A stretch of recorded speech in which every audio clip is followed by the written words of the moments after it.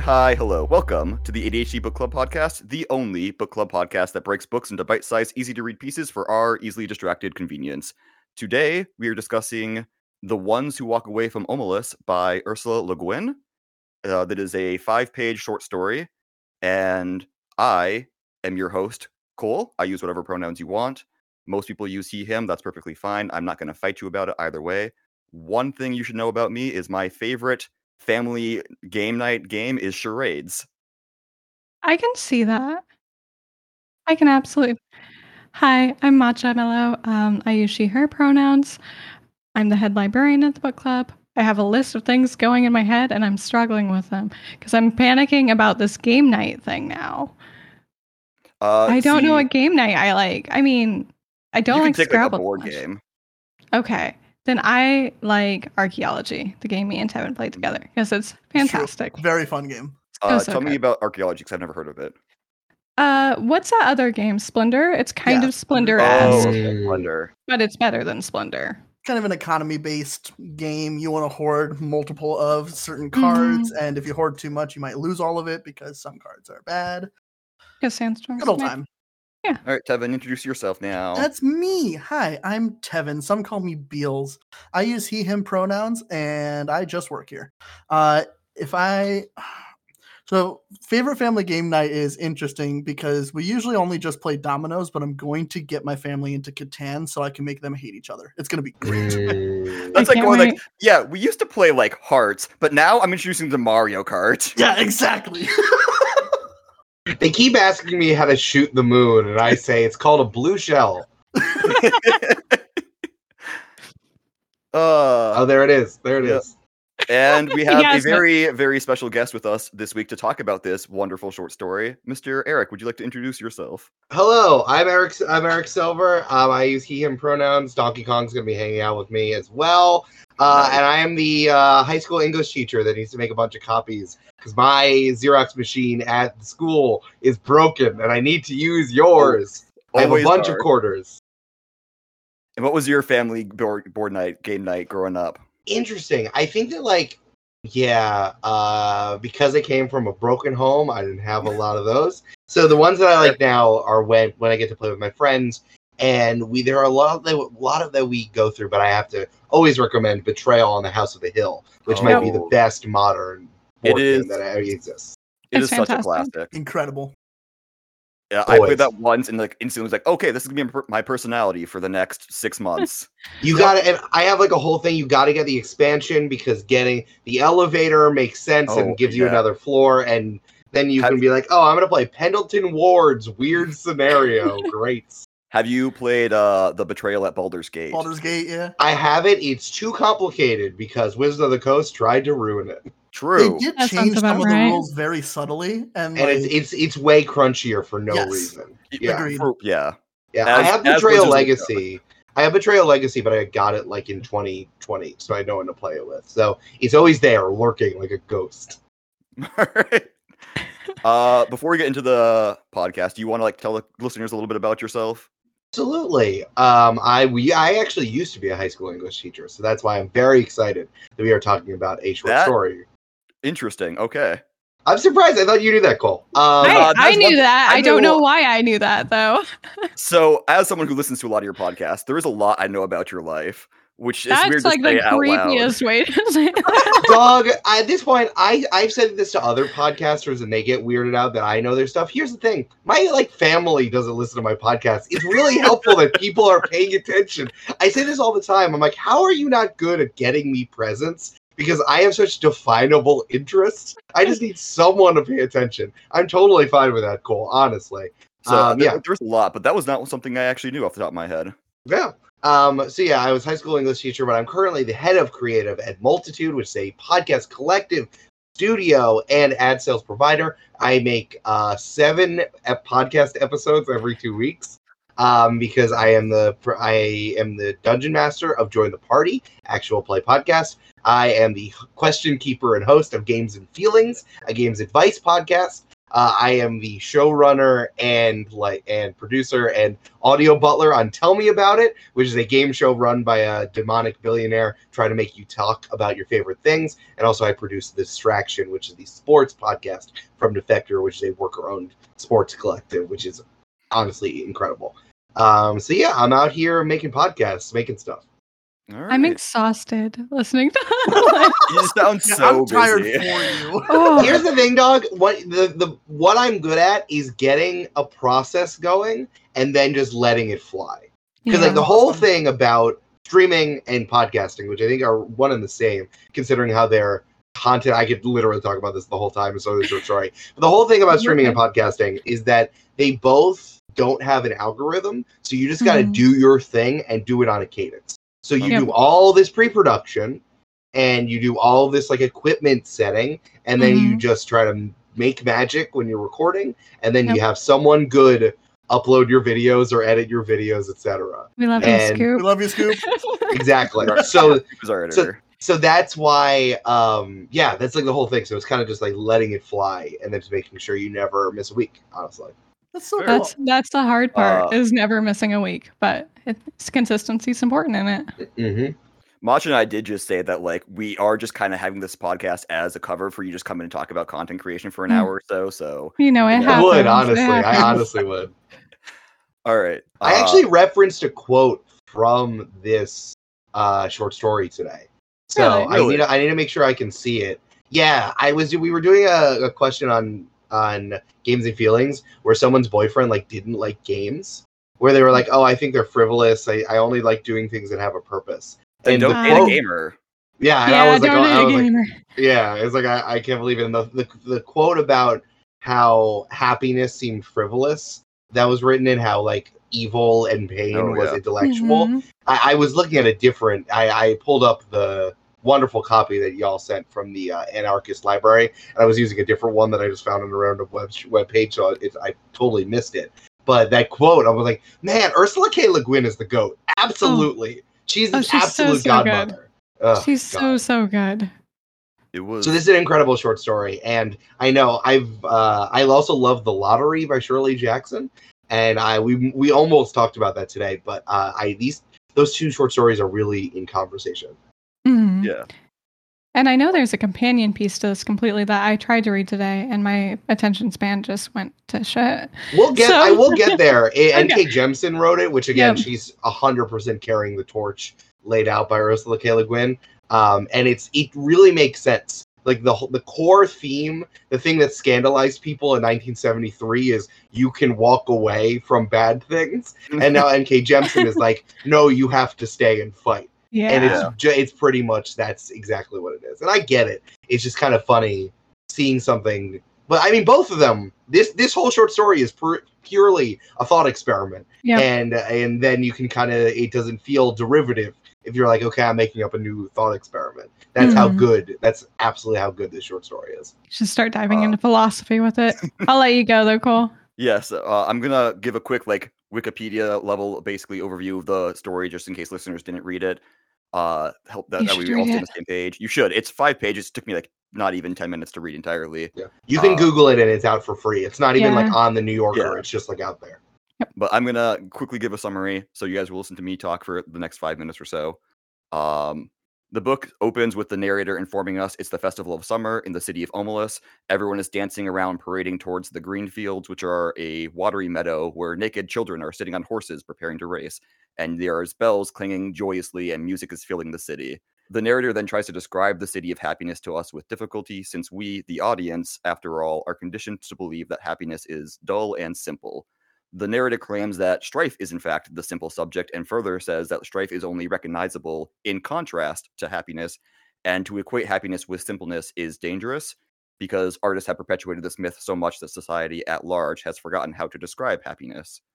They then try and explain again that the citizens of Omelas are not simple. They are intelligent, and in fact, their happiness comes from knowing what's necessary, what is destructive, and what is unnecessary but not destructive. They ask the reader to imagine Omelas however you wish, that as long as nothing within the city walls is destructive. So you can give them subway systems, you can give them a cure for the common cold, you can give them central heating, or give them none of that. The precise details don't really matter, only that it fits what the narrator's rather loose descriptions provide. They even say if it still seems too perfect, give them an orgy to spice things up. So funny. Best line in the So entire. good. Yeah, Just give them an orgy. I highlighted that, and then Cole sent it to me pretty quickly after that. I was like, "Yep, everyone's gonna comment on that one." Yep. They even said you can have clergy or you can have religion, yes, but no clergy. But if that's still too boring, give the citizens some drugs. The narrator goes to describe a drug called Drews and its effects, and let us know So funny in a post Dune is popular again era to read this in. Just be like, yeah, have some drugs, Have some spice. I mean, Drews. Yeah. She lets us know that's not a habit-forming thing, but also lets us know that few people would probably even necessarily need it because, like she said, everyone there is happy and the city is perfect. They go on to describe more of the festival and how picturesque it all is with the racing and the music and the citizens all enjoying everything. And then asks us again, hey, does this seem real? And if not, I'm going to give you one more detail. In a dark windowless broom closet in a basement under one of these buildings lives one malnourished child. That child shares a room with some mops in a bucket and notes that the child is scared of the mops. And at this point in his life, the child has become dumb through neglect and fear. The door to the broom closet is always locked, except when someone comes to feed the child. It has a meal of a half a bowl of corn and some grease every day. And it didn't always live there. So it knew what its life was like before. And it used to beg for forgiveness and for it to be released, but now it can barely make any noise whatsoever. And it goes on to clarify that every single citizen in Omelas knows this child and knows that the child is the reason that they live such a good life. All of their happiness, all of their joy comes from this child's suffering. And any good deed that the child may experience will immediately bring up the end of all of their joy. The narrator tells us that most people learn about this around ages 8 to 12, and that most of the children react with disgust, but then grow to accept it. Whatever justifications they use, they will eventually come to accept it. But every so often, there is a few people who cannot accept it and walk away, whether it's as a child or as an adult. They choose to leave Omelas, and they do it in silence. We don't know where they go, just that they never come back, and when they leave, they do with purpose, seeming to know where they're going. I want to point out that in the time that Cole very nicely summarized the short story, you could have read it. Literally, Yeah. that's about how long it took me to read it. That is the longest summary I've done on this podcast because I am just summarizing an entire book. But yeah, it's very short. I do recommend people go and read it because it's such an interesting read. Mm-hmm. You also quoted the important parts. You really did quote it. It's just to say short stories are the best. Just go read some. Go read some short stories, man. Everyone. Honestly, yeah. So many of my favorite are by Ray Bradbury. I love his stuff so much. If you want some contemporary ones, I gotta recommend Karen Russell, who wrote Swamplandia. She also wrote, God, I have a few of them here. She wrote Vampires in Lemon Grove and St. Lucy's School for Little Girls and Werewolves or something. She's a one that we were looking at doing eventually. So yes, there are some really, really interesting ones. She's really weird too. I love weird authors. I love them so much. Yeah. There was one that I was reviewing that I sent to Matcha about the one that from her most recent book that was about a guy who falls in love with someone who got preserved in bog peat. And that would be the Bog Girl, absolutely a banger. Interesting. That sounds terrifying. It's a lot of weird stuff. Does. A lot of stuff like that, of regular slice of life plus one really strange thing. That's a very strange thing. I like it though. All right. So there are some questions that Matcha and I have that we can talk about. If you brought any of your own, Eric, feel free to just kind of interject them whenever. Or just say them if you think of them too. Yeah. Oh, you know it. I brought this. You're gonna be able to pass your state exams and use this as an example of the essays by the end of this. There we go. Can I talk about something for the larger form? Because Cole, again, your summary was very good, but I would love to ask a larger question about the writing style. Sure, absolutely. What did you all think about the thought experiment thing? I liked it, but then when you were summarizing it, I felt some pulls. I was like, I don't know if this is the right thing. So the way that this is written is like, so she spends the first page and a half really detailing the fantasy ass city of Omelas, right? Mm-hmm. Also, did we come up with like how we're gonna pronounce it? We can just say it however we want. I mean, the way she came up, the way she said how she come up with this, because she saw the word like Salem backwards and then just added an O to it. So that's awesome. I fucking love that. That's so cool. I didn't. Okay. Yeah, no, I read that too, and like the weird stop sign thing with that. Apparently she's like when she's driving, she will see a stop sign and she's like, what's that backwards? And that's how she comes up with fantasy names. Amazing. I was so like the first page has a lot of proper nouns, right? The green fields, the 18 peaks, the king, the festival of summer, and then she's like, okay, so you're envisioning it, right? But it's not that dumb thing you're thinking of. Whatever you're thinking of, it's not that. It's not kitschy. Right, and it ends up being, she does that for the majority of the exposition before she talks about the kid in the kid in the cupboard. What do you think about what do you feel about how she's like trying to preempt the reader? It very much feels like she is trying her best to just get us to imagine what we think a picturesque world could look like and whatever that means to us. I think too that like she's very vague about how it's described. She's spending a page and a half, but she's not describing. I mean, she tells us to imagine an orgy because like we can't imagine it well enough. And so she's not going in depth about every single street or anything like that, but like it's not even like fun. I'll quote that sentence. I fear that Omelas so far strikes some of you as goody-goody. Smiles, bells, parades, horses, bleh. If so, please add an orgy. If an orgy would help, don't hesitate. Let us not, however, have temples from which issue beautiful nude priests and priestesses already half in ecstasy, ready to copulate with any man, woman, lover, stranger who desires the union with the deep godhead of the blood. Although that was my first idea, but really, it would be better not to have any temples in Omelas. Like, she's really, and it's casual almost. It's like she's trying to talk to the reader and preempt what they're going to say. Yeah. It seems like she knows a very good idea of like what people are going to think when they describe a good, like a quote unquote idealistic world or city. The casualness is probably like one of my favorite things about this whole story. It really felt like me just wanting to go play D&D more. It really felt like that one bard in the tavern. It's just like, I have a story to tell. Let me tell you about this cool place I know. And keep making sure everyone stays like on the same page. Even I would say, like, your DM is meeting you where you are. We're not on a set. We're just playing a game.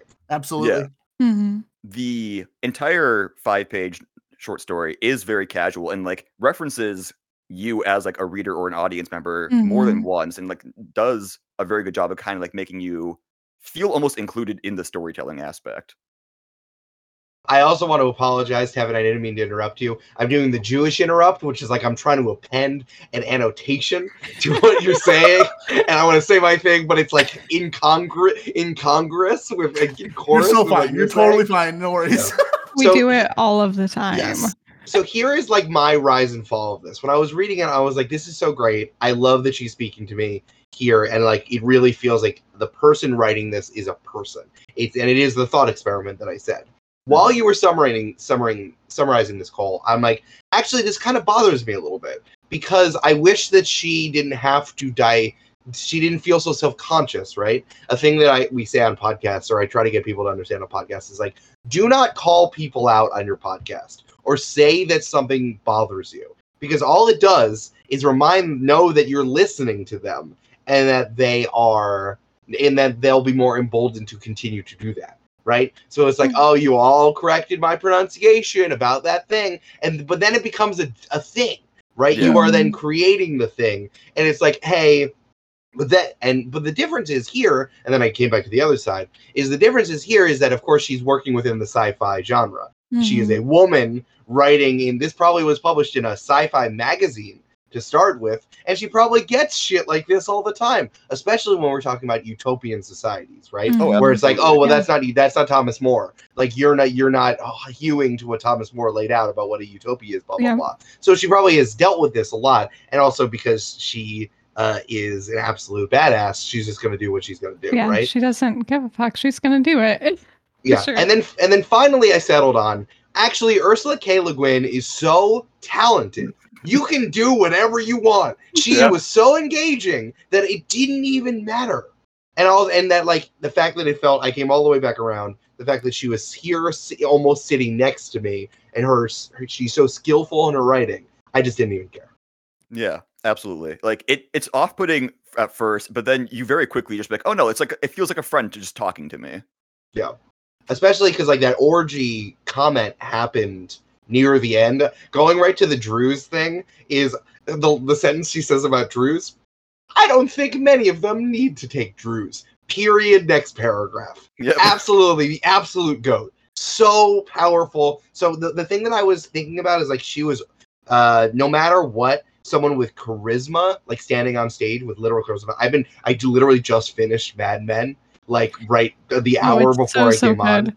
I just finished it. And just like how in the last season, you're like, oh, everyone just loves Don Draper because he's handsome and charismatic and he can do anything, right? Mm-hmm. Like, he's a genius plus all that stuff on top of it. And literally his raw magnetism eliminates all of his mistakes, right? Mm-hmm. And I think that her sheer power of writing and magnetism, it felt like she was making a speech. And it was like, regardless of if someone would say, don't do this in the speech, she's so powerful, she can do whatever she wants.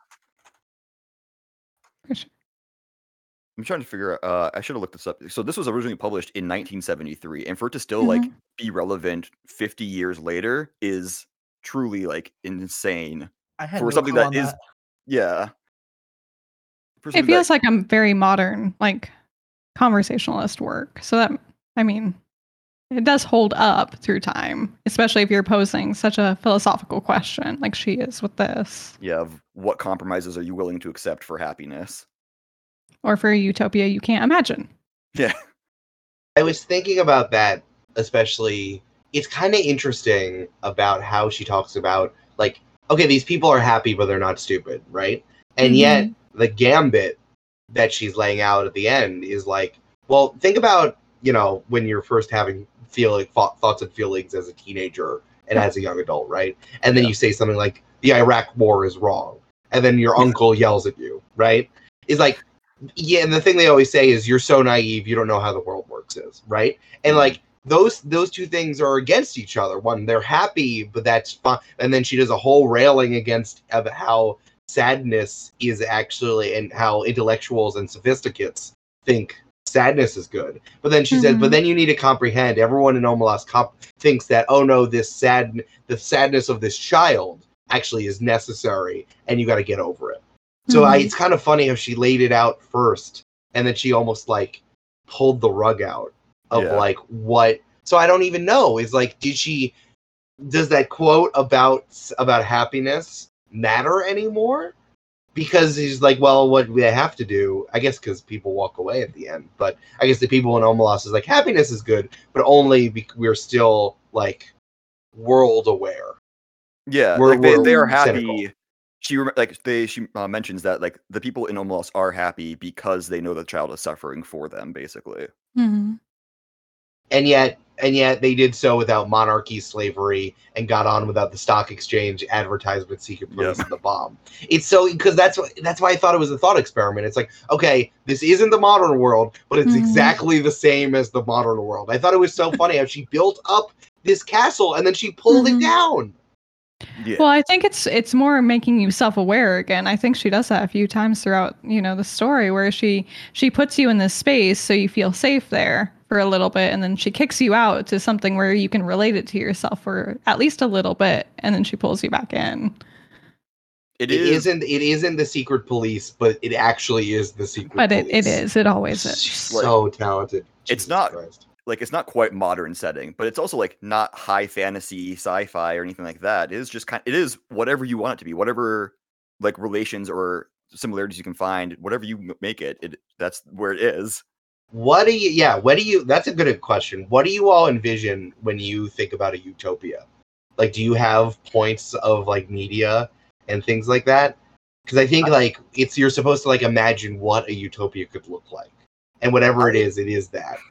And so yeah, I don't necessarily have like a perfect utopia in mind, but like to me, like the only way people can be happy in like that kind of thing is just like a small town. I don't think like once you like get into like bigger corporations and like monopoly type of things, I don't think at that point you can have individual happiness as like a commodity type of thing. Yeah, size for sure. I cannot imagine a utopia. Like, as I'm trying to think, like, I'll be like, oh, like a super eco-green city. And then I'm just like, but it's so complicated and so intense. I don't know how to even begin. Any media that like shows it that you've thought of before? That would mean I have to watch things. That's a good point. Matcha famously does not watch a whole lot. Yeah. Speaking of media, the first thing that came to mind for me was Columbia from BioShock Infinite. Yeah, very good one. Very good. Yes. So you can use dystopias as reference for your utopia. That is Exactly. what And that's kind of perfect. If that Two sides of the same coin, of course. Yeah, absolutely. So, it is funny. I wonder if this is the first. See, I have to pivot really quickly. We're going to end up talking about BioShock the whole time. I wonder if this was where like the utopia with a secret came from. Like, do you think, did she invent this trope? I actually don't know. I'm not sure. When did Fahrenheit that was later. 1984. That's the one I was thinking of. When did that come out? I think that was later too. There is a story by, I'm gonna say the name wrong, so I'm really sorry, but Yevgeny Zatyatin. It's a Soviet author. Oh, the one she referenced. Mm-hmm. Okay. Yeah. It's no. Sorry, no. That's Dostoevsky. But this is. It's all Russian to me. But it's a different author who predated like Brave New World, 1984, all those things. Okay. The book is We. It's actually very, very, very good and pretty short. I think humanity, for as long as humanity has existed, has always wondered, what if everyone was happy but one person? Or like it's like very much the goods of the many versus the needs of the few, or the goods of the few. The very like the Spock, Star Trek, whatever that quote is. Of course. The only utopias I'm thinking of are like heaven, right? Mm-hmm. Is like, but of course that's so separate from, and whether we're talking about like Elysian Fields or Christian heaven or whatever, but that's so different. And only a few group of people get to go there, only because you did good, and then you get to go there. But this is like humans. Yeah, what if we were all happy and we did what we had to do to become happy? Is just such a fundamental question. Interesting. I'm sorry if I just like started like asking Socratic seminar questions. We're here for it. Please continue to. You are fascinating to listen to. Almost like he's good at his job. It's right? Like he does podcasts. I'm gonna be honest. I've been mostly unfamiliar with you. I just know that these two have been very excited. So like, this is my first meeting you, and I'm just like, you're so fun to listen to, man. You're gonna go listen to all of his podcasts. Absolutely. If you want to hear more of like this type of stuff, go listen to Games and Feelings. It's one of my favorite to listen to about him. Oh yes. So good. We're just gonna compliment you right now. Don't mind us. Thank you. We actually have a really fun episode coming out tomorrow where we talk about what it's like making actual play content. Me, Jasper, and Brian Flaherty, who's been doing stuff in My First Dungeon and doing games that are not Dungeons and Dragons. They're currently doing a Good Society, and they did a Die season right before this. Okay. Really fun. So that's going to be fun. Yeah, those were the ones that were those were the ones that were standing out to me. I guess the main question that we should talk about is, how'd y'all feel about the twist? It was certainly. There has to be a reason somebody walks away from it, right? Like there is kind of a spoiler within the title of itself, because why else would you walk away from something that is fundamentally perfect? Mm-hmm. But also, it's like, I don't know if I could live with that. Oh, I agree. I knew that this was coming, but I want to point out something. And Cole, this is not to correct you and fucking burn you on this on stream, but you did say the child was he, and Ursula K. Le Guin literally goes out of her way to say it could either be a boy or a girl. Yeah. Yes, and I think that was also there. Man, that paragraph was visceral. She really goes and goes and goes when they said that she was the child is afraid of the mops. When and the whole thing about the gender, how they've become dumb with stupidity from being locked up, the meal just being, and the last sentence is about the like sores on the child's body. So like she goes in to make you feel bad. I felt sick reading that paragraph in a way that I wasn't anticipating because I knew what was coming. Yeah. But when you like sit down and actually like pay attention really closely to it, it's just like, oh gosh. So Just like, I guess the question then becomes like, what would like the equivalent of the child be in modern day? Oh man, there are so many. I mean, which one do you want to pick, right? Choose your poison. there is no ethical consumption in capitalism. That's I where mean- I'm at with it. But Right. Like, is it capitalism at large? Is it the way the United States, especially because, she's writing in the United States in 1973, and it's a pretty good comparison. Is it like the way the United States carries itself in foreign countries? Is it our racism and sexism and xenophobia? But I guess that one doesn't benefit us in the long run. It's just kind of like it is what it is. Or is it like, mercantilism in general?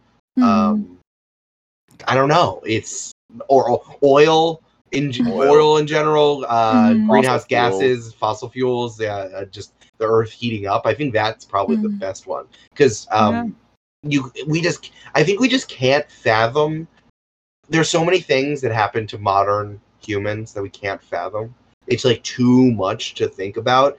And then only once you see like a literalization of it, you are in shock, and then it becomes normal. ASAP. There was like the internet and social media. Like, that's good short term, but it's very it can be very addicting, very dangerous too in the long term. Yeah, but I think it's like, but it has to benefit you though. Like, I wonder if like she'd be like, that's the bread and circus, right? Yeah. Like, that's the thing. Is social media the thing we enjoy in Omelas? Or True. is like, maybe it's the people who like have to content, like scroll for content and take like child porn and beheadings off of Facebook? I feel so bad for those people. Not enough for me to delete my Facebook account, but I use Instagram, but I sure feel bad. But I think that's the whole story, though, isn't it? And so, like, people like to romanticize, like, yeah, for sure, I'd walk away, but you won't stop using Facebook. I won't stop getting sparkling water from San Pellegrino, even though they're owned by Nestle, and I hate Nestle. Of course. That's the thing, too, is like, they are introducing the concept of this child to people in the city as young as 8. When I was 8, if you were to say, hey, you can be happy forever, but one other person has to suffer, and everyone else already knows that this person's suffering, and they're all okay with it, I'd probably be like, oh, well, it's normal then. Everyone around me thinks it's normal, so I should just think it's normal. Exactly. It's like, I'm upset and I cry, and then the father figure in my life says, stop crying, everyone deals with this, you're not special, and then you have to move on. Yeah. So I definitely can see as easy as it is for us to sit outside of the narrative and be like, oh yeah, I'd walk away instantly. I feel like if you're actually put in that situation, it's much harder to just be like, leave paradise. I mean, is it? I mean, the last paragraph is beautiful, but like, where are they going? I have like a few theories on that. So I have, and I mean, their theories, you can interpret it however you want. That's the beauty of it. But so there's a theory that they're walking away because they believe something can be better, like where a child doesn't have to suffer. Or they're walking away because they're absolutely disgusted by what's happening, and they don't care how bad it is elsewhere. They're going to leave. Those are like the main two that I have, at least. The place they go towards is a place even less imaginable to most of us than the city of happiness. I cannot describe it at all. It might not even exist, she says. Yeah. I don't think where they're going is important. I think the fact that they just aren't participating is the important aspect. Yeah, that N.K. Jemisin story feels so resonant, right? That like just walking away is just like a 70s, 60s, 70s vibe is like, hey, I'm not going to go to Vietnam. I'm going to go to a commune and just get out of here. Yeah. But then the N.K. Jemisin story is like, oh, we're going to fight and we're going to fix it. I did think it was interesting that like out of every option, there was like, you either just accept it or you walk away. Not a single person's like, fuck this, I'm helping the child. If we're all sad, fuck it. We're all sad together. Right. Which I had the same thought, and then it wasn't until you brought it up earlier, there's a sequel to Those Who Stay and Fight. That was like, oh, okay, cool, that's addressed. Man, She really makes the green fields seem pretty tight, though. I'm sorry, I got They distracted. I was looking for the quote, and I was like, "Man, she comes back to the green field." And when she talks about how the horses and humans are chill with each other, oh my god! Like, yeah, It's humans just are the happy, best but world also building. horses. Horses are also happy. Can you make the horses sad by taking away the child? Come on.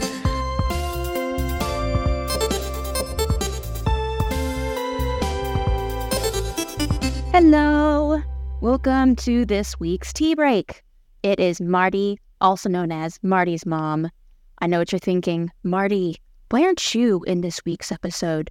I have been yoinked. Duty calls. But never fear, I will be back the week after next week. And that is because this next week we have another special guest, Retromation, here with our story, A Study in Emeralds by Neil Gaiman. In the meantime, I hope you're enjoying the podcast. If you would like to enjoy it among company, you should tell your friends about it. My two preferred methods of telling people is going to be either by carrier pigeon, or I like printing out the podcast text on paper, ripping up that paper into pieces, and then throwing it onto the people below from the top of the Jade Chamber. Also, a friendly reminder, we have a Patreon. We have cool things there. Definitely check it out. There's going to be a link in the description of the podcast. And I am drinking coffee as well as vitamin water because I am dehydrated. Anyway, let's get back to the podcast. I hope you enjoy it.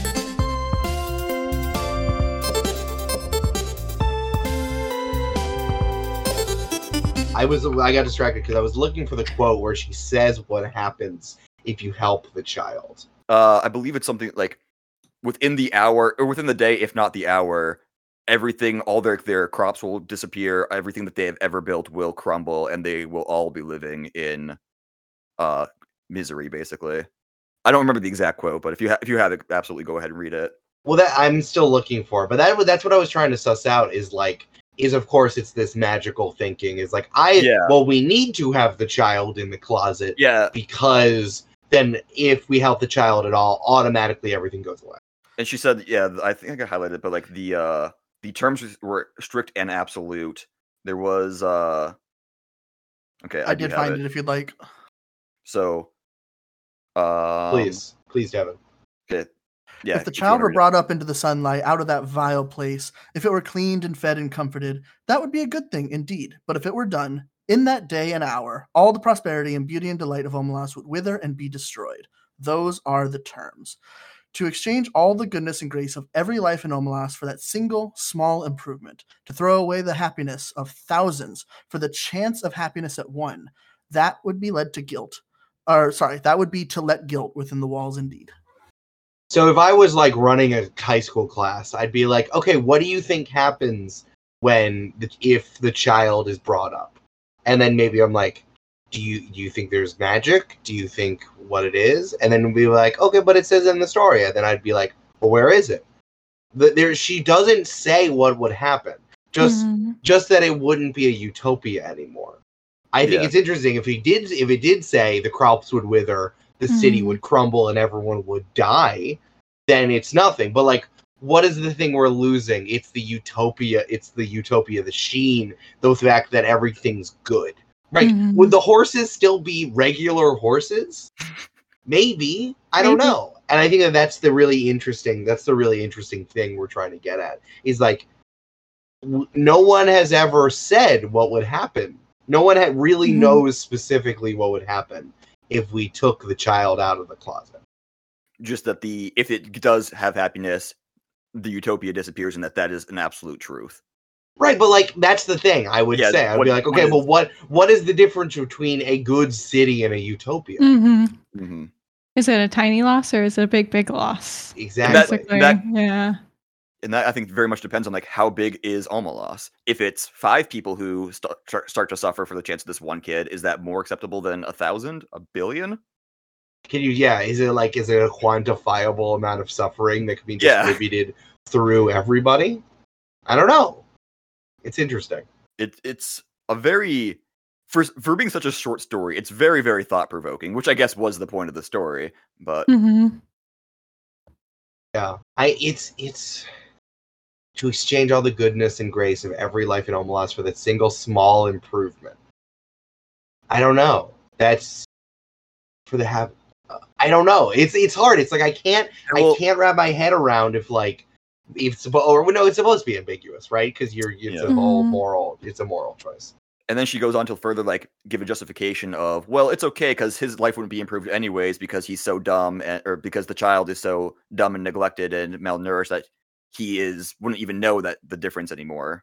Mm-hmm. That has real 1973 vibes of that's someone who just who's dealing with Vietnam or the end of Vietnam. You know, it's like it's happening over there. Who cares? It doesn't matter. It's out of sight, out of mind. Yep. Yeah. Do you think that the title of the book has any hints for what we're supposed to take away from it or any significance? Because it's only very briefly mentioned of the ones who walk away, and that's just at the very end of it. Well, it kind of takes the stuff out of it a little bit of it being rousing, because yes, supposedly the people who walk away are good people, and the people who stay are bad people. If you were to be super glib and just boil the whole thing down, but just walking away isn't good enough now, right? Mm-hmm. Why don't we fight, and why don't we actually do something? Yeah, we are. Well, people are starting to fight back now with the WGA strikes going on. And SAG And struck today. Yeah. Did they actually go through? Yeah, that? they did. Double strike. Yes. Double strike.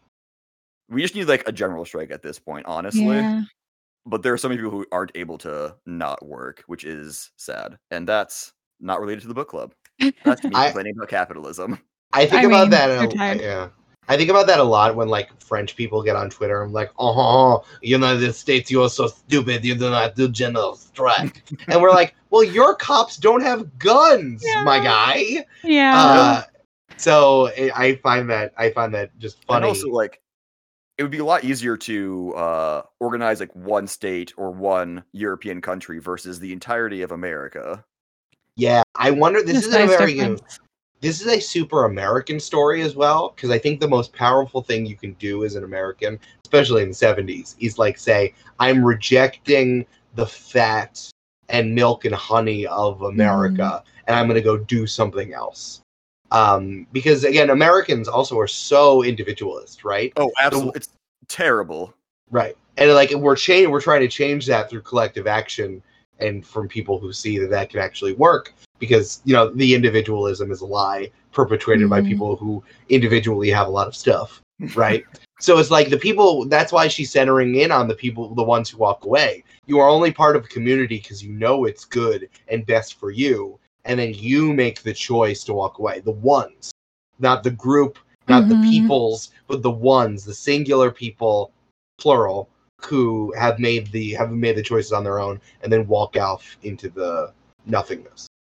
Yeah. God. This thing's tight. Are you guys okay talking about a short story? Yeah, this is great. I'm just listening to you mostly. I feel like I'm just enjoying this. I'm taking it in. That's what I said, yeah.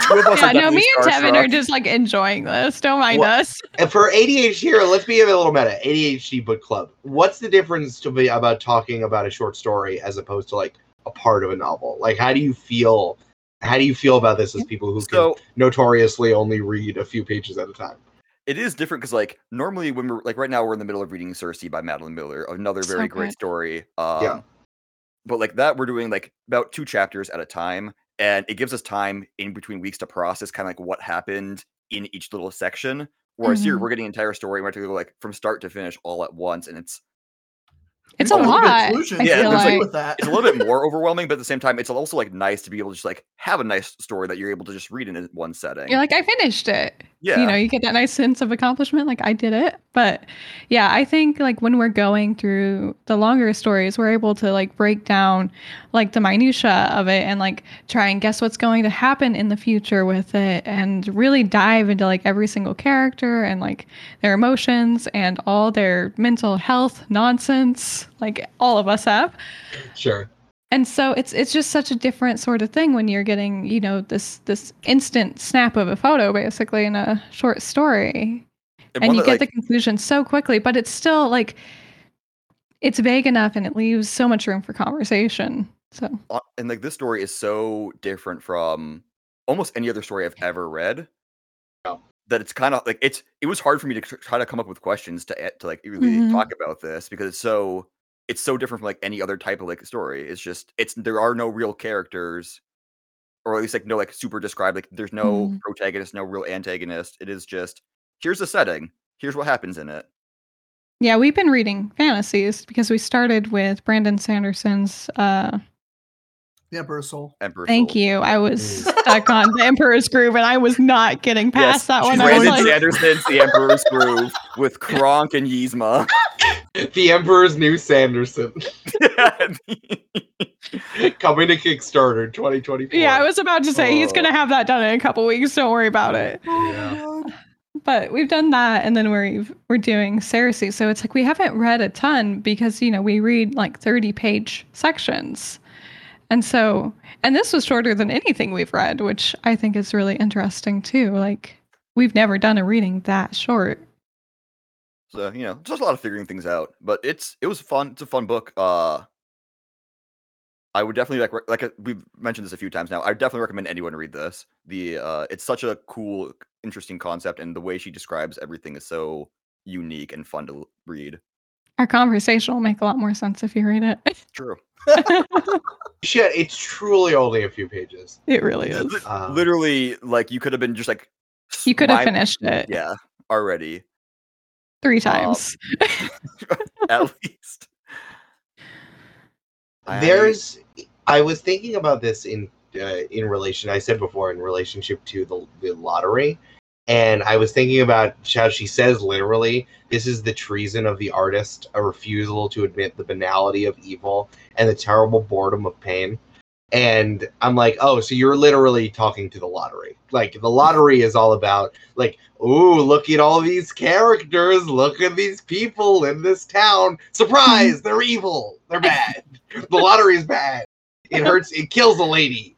And it's like that whole thing was about the banality of evil. It's like, okay, we understand that. Let's take one step forward and think, okay, we're not talking about that anymore. We're talking about this other thing. I think the thing that we're struggling with is that this is a thought experiment. It's barely a short story. Yeah. Right? Like, it's a short story with like a festival and some proper nouns and a child playing the flute. That's pretty much it. Yeah. Like, this is the trolley problem. Yeah. This is the trolley problem, but like to the utmost extreme, basically. So I would like to ride on the trolley. I don't want to be involved in the trolley at all. I don't have any control over it. I don't think you get to do that in the trolley, bro. Yeah, I don't think that would just be the equivalent of just not touching the lever, right? Yeah, that would be the equivalent of staying in Omelas and not doing anything. But also at the same time, walking away isn't pulling the lever either. Mm-hmm. Exactly. You're still participating in some way, shape, or form by letting it continue. Yeah. I feel like we're picking it apart a little bit now. But it's okay. It's reminding me also of like how much I dislike philosophical questions. You didn't like philosophy classes? Come on. I do, but only as they apply to, like, when you're in college or in your early 20s and people are just like talking about stuff. Yeah. And it's like, I'm here in the world. We don't have to be heady about it. I'm already here. Like, I would much rather talk about it like, here's how you unionize your workplace. Here's how you get a better salary. Here's how you talk to HR. I care so much more about like preparing yourself to be a worker and to break things as possible, but also defend yourself instead of talking about this heady conversation. So now when I realize that this is an expansion to the trolley problem, that it's trolley problem DLC. Oh, no. I'm like child problem. Right. Trolley problem 2 trolley 2 problem. I'm like, the fact that people just walk away is kind of gets under my skin a little bit. I'm like, I don't care. Yeah. I would go. I guess, like, I wish there was a little bit more magic for me to. It's like, okay, a witch came We need in. a little bit more escapism for this Yeah, to feel like- okay. Like, the whole point of the trolley problem is you're trying to literalize it. It's like, okay, there's a trolley and you have a switch, right? I know exactly what's happening. What I Mhm. wish is, like, it is still very ambiguous of what would happen if the child is gone. I would Mhm. love one sentence, and I can't believe I'm critiquing this. I would be like, there used to be, the conditions were laid out by a wizard, and they've been forgotten to time. That would make you feel better. Yep. It would make me feel a little bit better, just because, you know, when you have that philosophical question, you ask all those clarifying questions before you give your answer. And Mhm. I wish I had more instead of her talking about that goddamn child at the festival with a flute. But he's so good at the flute, Eric. He's so good at it. And everyone loves his music because he's doing it for fun and not because he needs the money. Orgy nearby, but he's fine with it. And Yeah. everyone is nice to him. And even if you get pregnant at those orgies, those bastards are still going to be loved and cared for. They're not bastards, they're called sons, Cole. And then if you have a toothache, you take a little bit of Drew's and it's fine.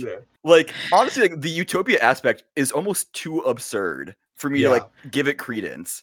It's so far removed from anything I can picture that it's hard for me to even, like, see Omelas as anything or put it anywhere real on a map.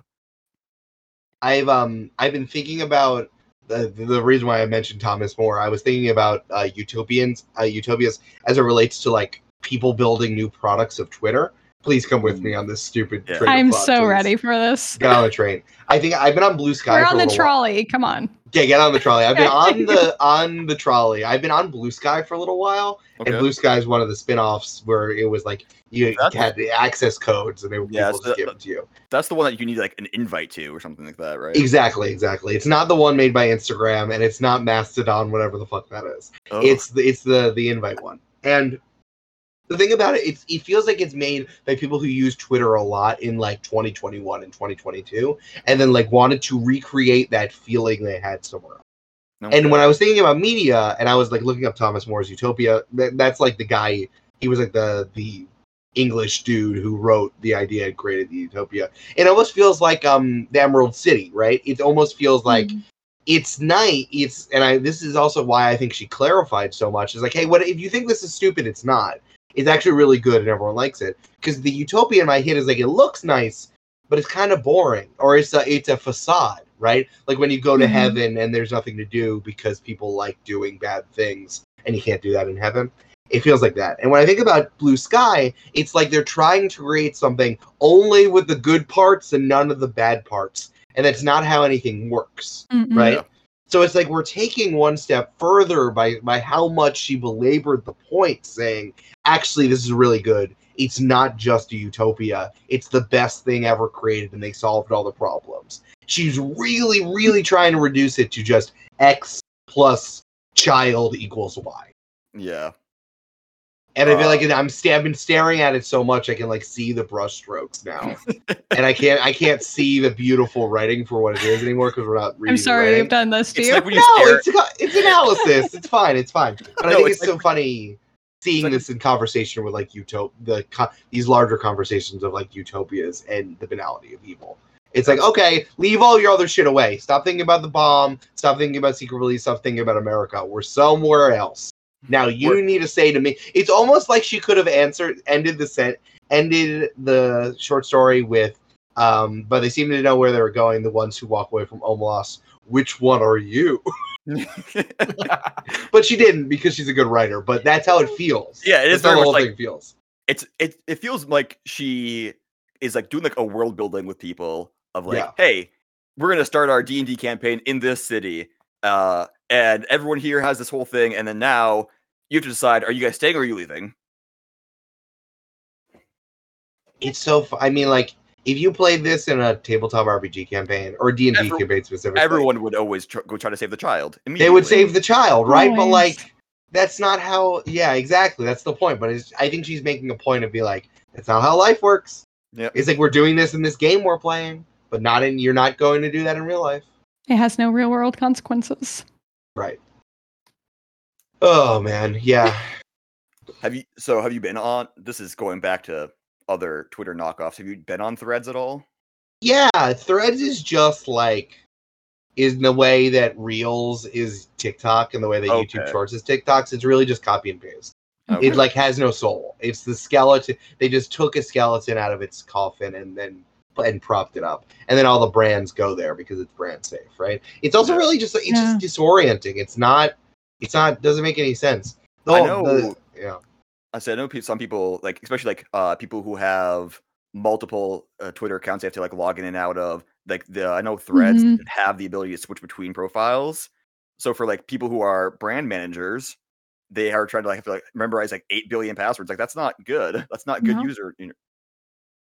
I'm just waiting for Elon Musk to eventually just sell Twitter and say this sucks. All the libs live there. It fucking sucks. And just Gonna like call us done, and then Tweeting. and then it'll just become Tumblr like it is. I mean, Tumblr is also operating at a loss right now. Yeah. So, but like, oops. Like I don't know. Like I don't know. I'm just waiting for Twitter to come back. I think it will within like 2 years. Hopefully. It's so hard because like there's been a few clones and none of them feel like they replace it, Mhm. even though they are all like they are just the pure copies of it. They don't. There is something fundamentally lacking that only Twitter provides, and it's not something you can really put into words. I mean, I still use Twitter. I certainly still use it. Sorry, Yeah. Tevin, go ahead. For me, it's just people. I've tried to get on new social medias, and then like suddenly I have a singular percentage of the people that I knew from my other social medias and stuff. Yep. And while some of those are great losses, let's be honest here. True. They are. It's almost like people have forgotten what social media was supposed to be about, which is just about community, right? Yeah. Mhm. It's not everything. It's certainly not everything. It's not your job, and it's not your like economic worth or your salary. I think about this all the time when like I see someone who really bothers me on Twitter and they have like 50,000 followers, and then they're like, oh, my job at the call center was so bad, and I'm like, oh, that's right, you just like happen to get a bunch of followers. Like it doesn't mean anything, right? Yeah. Mhm. Like this isn't your Twitter or digital or whatever isn't your full-time job. Mhm. And then I think that people are so focused on that when it's like, hey, why don't we just make something that's good that makes people want to be there, Yeah. Mhm. right? It's just all about creating a feeling. Find the More right than a people. feeling. There we go. All right. I think we've talked pretty much all we can about Omelas. We have dissected it quite a bit. Is there any final wrap-up thoughts anyone wants to share about how capitalism is bad and we should all just go live in a forest? I don't want to live in a forest. There's a lot of bugs there. I'm fine with I bugs. That's my can't. job. I know you are, but I can't. The 80s called and said, this shit's stupid. Go do some cocaine.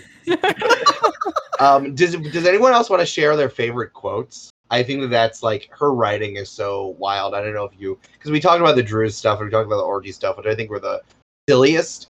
But the quote about, I want to read. Can I just read that segment about being happy is good?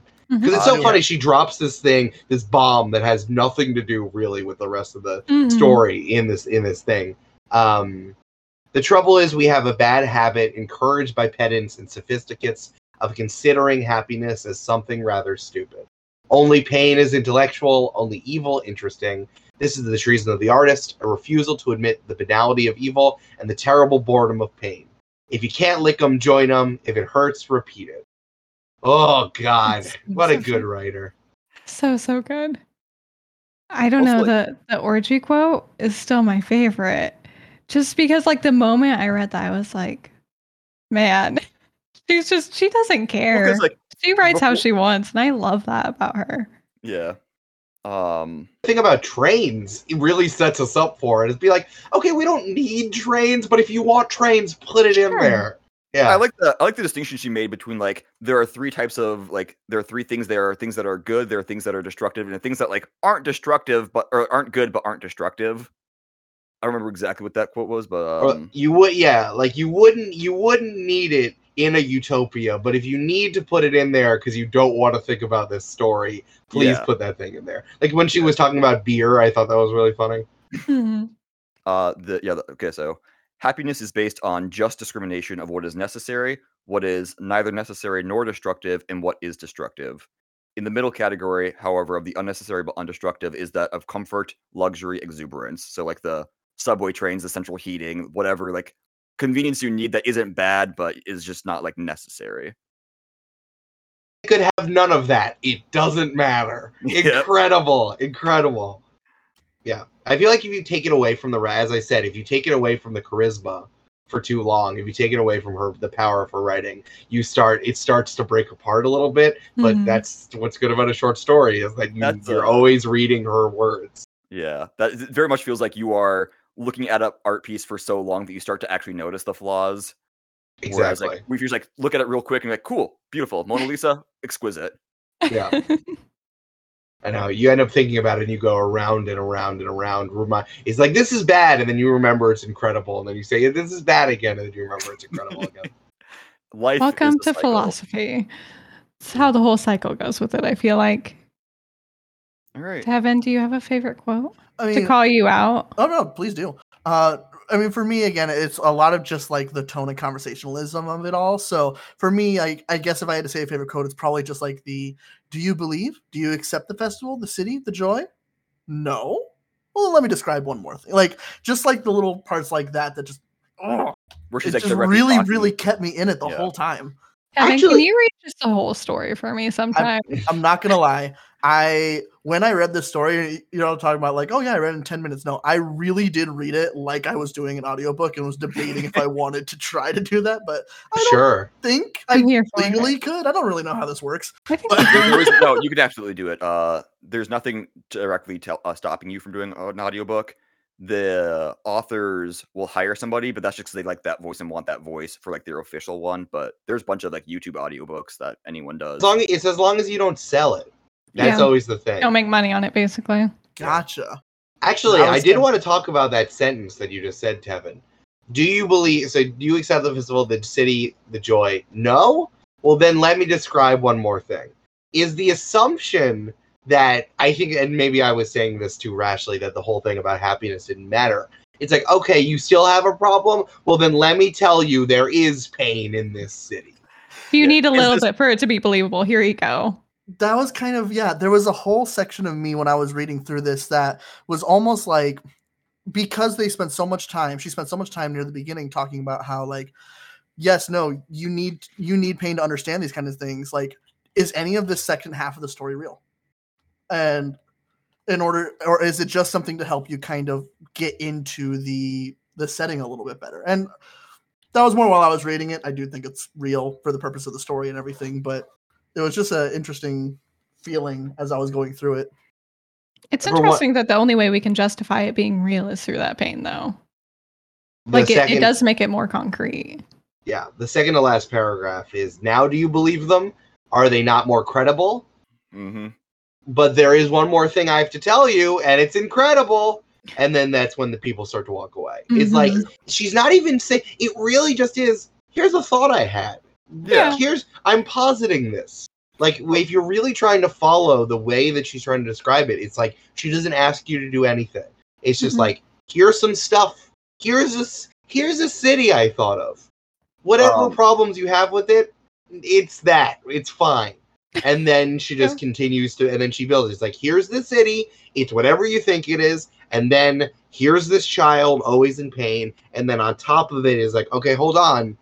Actually, some people are walking. It is like in 1973, no one would ever leave. Mm-hmm. The Americans would say, well, the city's incredible, and the child is a necessity. It's fine.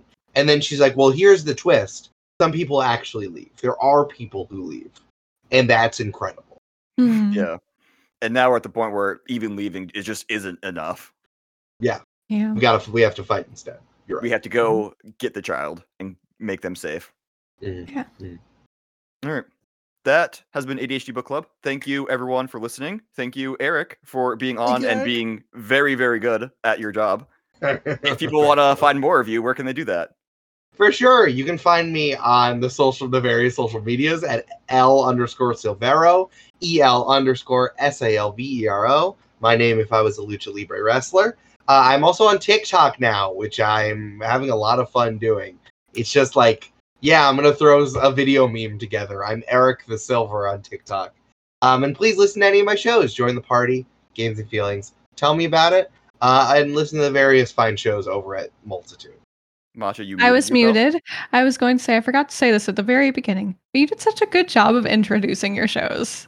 Like, I know you've probably done it Thanks. a ton of times, but also, like, I Almost- struggle with Almost that. like he's been So, doing this for Shh. 7-8 years praising- now. let me compliment people. Thank you. It's kind of I mean, I think the main thing about podcasting is you just need to not be embarrassed. Honestly, I'll tell you, True. being a YouTuber is infinitely more embarrassing. Being a in YouTuber 2023. is nightmarish sometimes. like imagine. I think about this a lot because a lot of people, when you think about podcasts, people don't say they're a podcaster. They'll Mhm. say, "I'm a journalist," or "I'm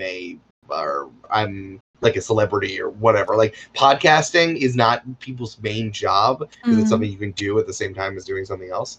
And I think about that, it's like people shouldn't be embarrassed. People love podcasts. You imagine going to your aunt and uncle and being like, "Yeah, full-time YouTuber, I just follow the algorithm, Mr. Beast." You know? Yeah. At least when you say you're a streamer, people are like, "Oh, cool, nice, great, cool." I don't But- know if people say that to me that don't know anything about it.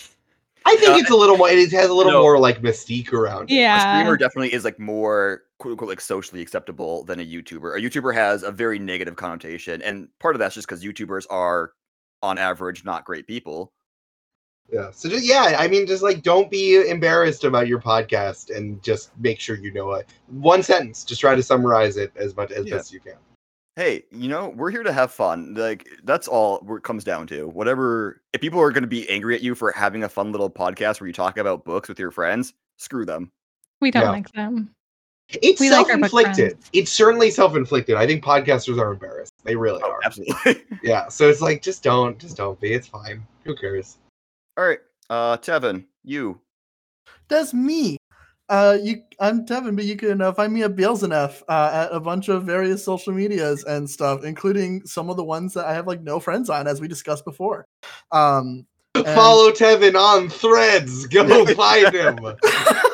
Be Real. Does anyone still use that? I don't know. Oh, God. only moms use Be Real. To Oh, keep God, up with their Tevin, children. no! I'm uninstalling it now. We're I getting use threads. Be We're Real getting for threads. approximately. No, you got to 2 keep days. up with your mom. You got to tell your mom you're doing okay. With your Be Real. Be Real was such a cool concept that I quickly grew bored of. It knows how to catch me when I'm on the toilet. That's the Oh, other thing. Yeah. But yeah, no, that's it. I'm Beelzebub. Find me there. I might actually start streaming again soon. We'll find out When your Mod- computer comes in. when my Right? computer comes in. I got the new internet, right? Mm. Yep. And then we got the new computer coming in, and yeah, we'll see how that goes. So Now I got to be consistent with my life. no, Ah. there's no. It's hard. It's very difficult. I'm Matcha Mellow. This is my stream. You can find me on Twitch. I stream on Tuesdays and Thursdays, and then I do YouTube content on a bunch of the other days. I'm posting 2 times a week now instead of 1. You're You're good job. You're- Yes. Oh, you're. okay. Okay. You're, Sorry, I didn't know. You're- What not was like your, not your, you're. You're. pirate. like a pirate. Sorry, I wasn't ready for the pirates. I was. It's okay. I was yeah. Yay. Thank you. Don't mind me. I'm super awkward and it's great. Let's go to Cole. I am Cole. If you want to listen to me and Matcha talk about D&D things, we have a podcast called Keepers of the Monster Guild, where we talk about creatures of different, or lore from creatures. Right now it's mostly D&D. The one that just came out this week as of recording was Kuatoa, actually. Oh, my favorite boys. Ooh. Yeah. I love They're them. fantastic. They're so fun. The one that comes out when this episode comes out, I believe, will be Phoenix's. And then we're recording our next one on Sunday because I was busy on Wednesday. That's fine. Yeah. The Koto are great because just like me and my friends, if we end up talking about some dumb shit for too long, then just a becomes god real. gets created. Yeah. I love that, like, the way Yeah. that people found out about this power is there was a naked statue that they added crabfish and like a lobster head to, and then it became real. And that's how, in lore, they found out that the Kuatoa have the ability to just create deities. Wait, can you say that deity's name? Do you remember what it is? Yeah, Blibdaboop. Thank you. Nice. That's Thank you. good. That's such a like wow ass name. It is. It's very bubbly. It Yeah. feels like you just said something underwater and the bubbles just go bloop bloop. It's like, all right, I play Feisty Murloc, and then I play Shaman Murloc, and then I summon blah blah blah, and that's how I win. And that's how I win Hearthstone.